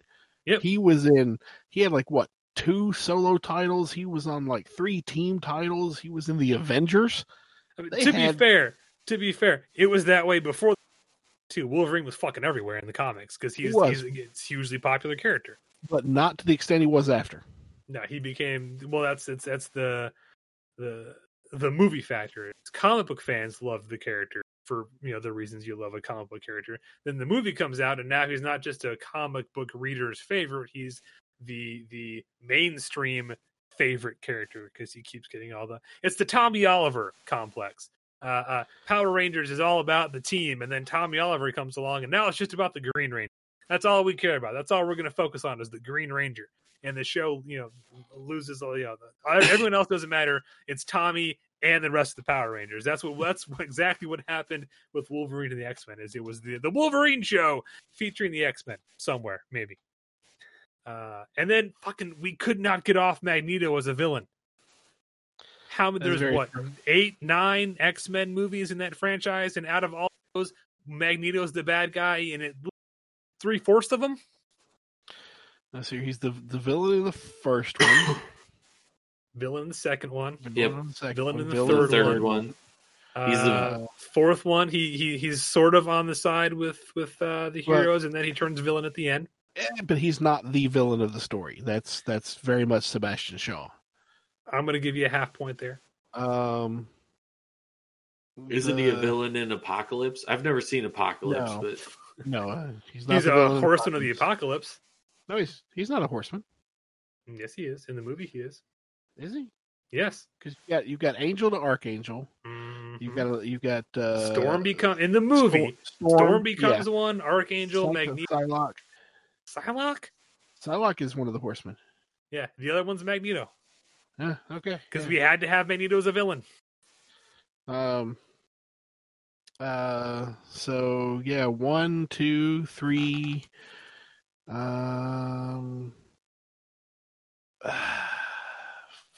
5-ish.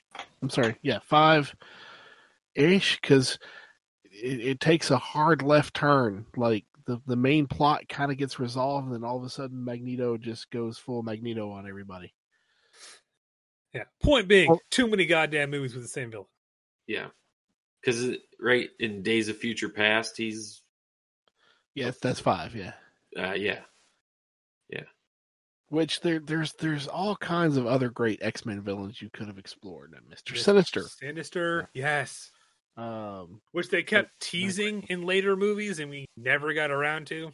Yeah. Hell, even spoiler: New Mutants teases Mr. Sinister. One of my favorite X-Men villains, though I don't know exactly how you would do it on screen, but I'm sure somebody could do it well, is Arcade. Yeah. Mojo World. Hey, if we get Mojo and don't get X babies, something's wrong.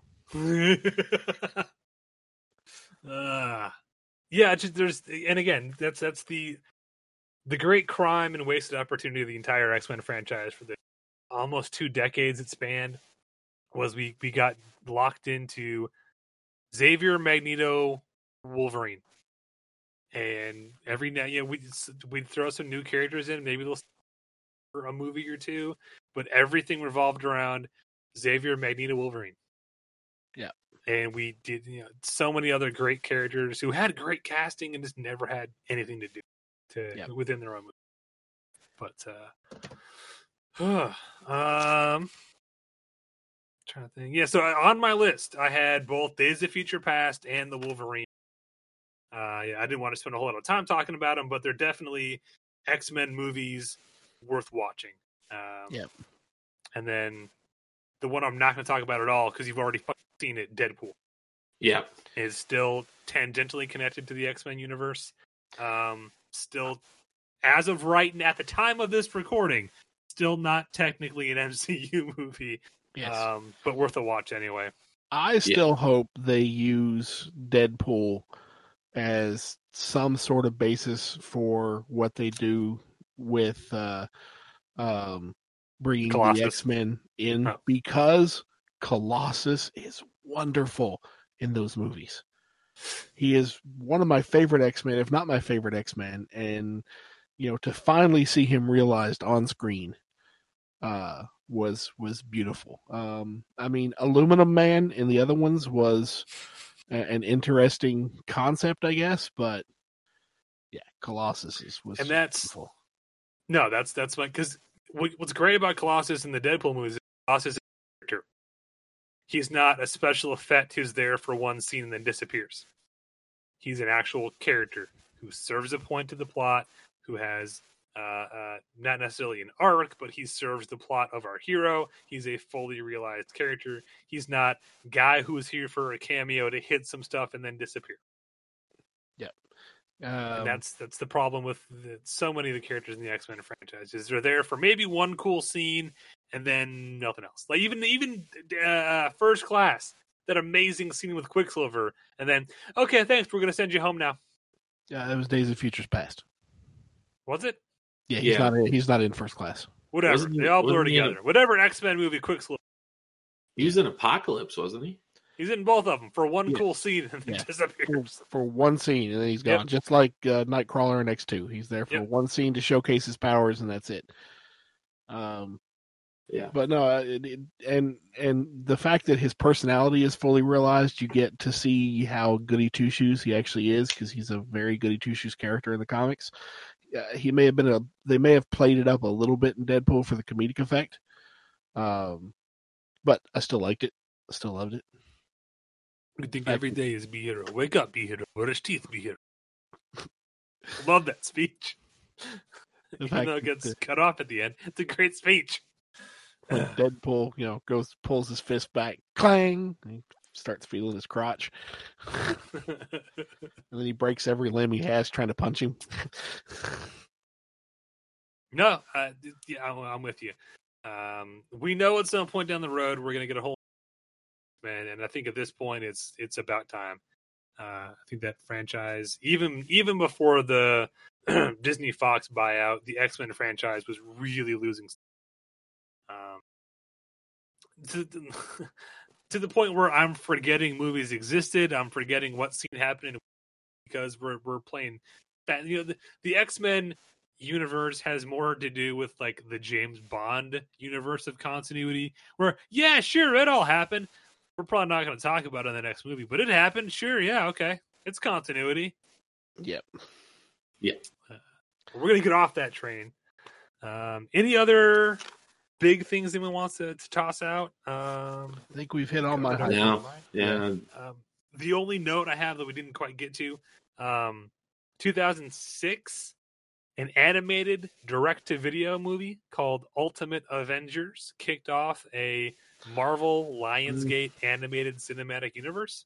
They're no MCU, but Ultimate Avengers from 2006 was a direct adaptation of the first two storylines from the comic book The Ultimates, which the Ultimate comic book line in Marvel came around in early 2000s. I forget the exact year, which was it early 2000s?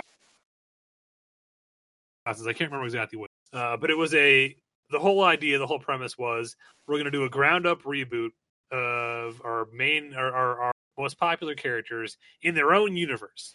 This isn't main Marvel continuity universe. This is its own thing. So rather than Peter Parker being a teenager back in the 60s, whenever he was, it's Peter Parker as a teenager in the mid 2000s. And it launched with Spider-Man, X-Men, Fantastic Four. I thought there was one other. And then The Ultimates, which was their version of the Avengers. And early Phase 1 MCU borrows heavily from the Ultimate Universe, because that was sort of the idea is, okay, if you're going to do these characters from the ground up now in a modern setting, how would you do this? How would you reinvent them a little? And the whole mantra for the Ultimate Universe was you can do anything in the Ultimate Universe. You can do stuff you could never do in the mainstream universe because it's the Ultimate Universe. It's its own thing.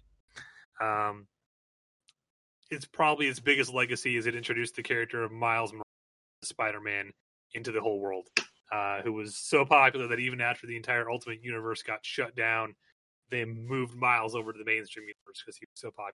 But Ultimate Avengers from 2006, animated movie. It's an adaptation of the first two storylines from the Ultimates.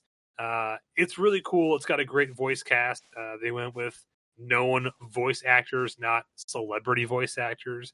So you have Nolan North and Fred I was saying his name wrong. Tatasciore. Playing characters. It's a really cool animated movie. There's a sequel that's kind of its own thing, but it launched. There was a Doctor Strange animated movie, an Iron Man animated movie. I thought there was maybe one more I'm forgetting about. But in the 2006 to 2009-ish range, Marvel and Lionsgate had a bunch of animated movies that are all pretty cool. So if you want some more Doctor Strange action and you don't want to wait however long it takes to get Doctor Strange in the Multiverse of Madness, check out the Lionsgate animated movie. If you're dying for some more Avengers and maybe some alternate takes on some of the Avengers, check this one out. All right. And that is my list. I think we've gotten everything I had to say. Yep. But Also, the cocaine's starting to wear off. So. So there you go. In the world before the MCU, all was not lost. There's a lot of garbage out there, really. I mean, there's just a lot of stuff where you just licensed a character, give a shit about comic book accuracy or what the fans had to say. You just want to buck off of it. But there were some gems out there, and those are the ones we think you should give a shot to. Yeah, there's a lot of good out there. Don't just stick with the MCU. Go explore the world before the dark times, before the Empire. This was the dark times.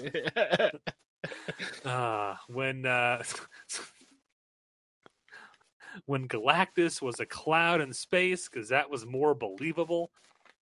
Before, we thought audiences would believe that a tree could talk and a raccoon could have foul language and people would be okay with it. I mean, a lot of these movies paved the way, did the heavy lifting that got us to the MCU. And like I said, when we talked about Daredevil, Kevin Feige was a producer on a lot of those movies.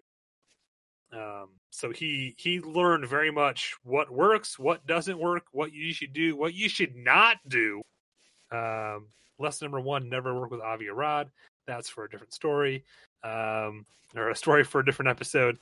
But there you go. Let us know. Are there any we missed? Are there any you think we forgot about? Are there any you disagree with us and you think we're dead wrong on? Let us know. But there's our list of the best non-MCU Marvel.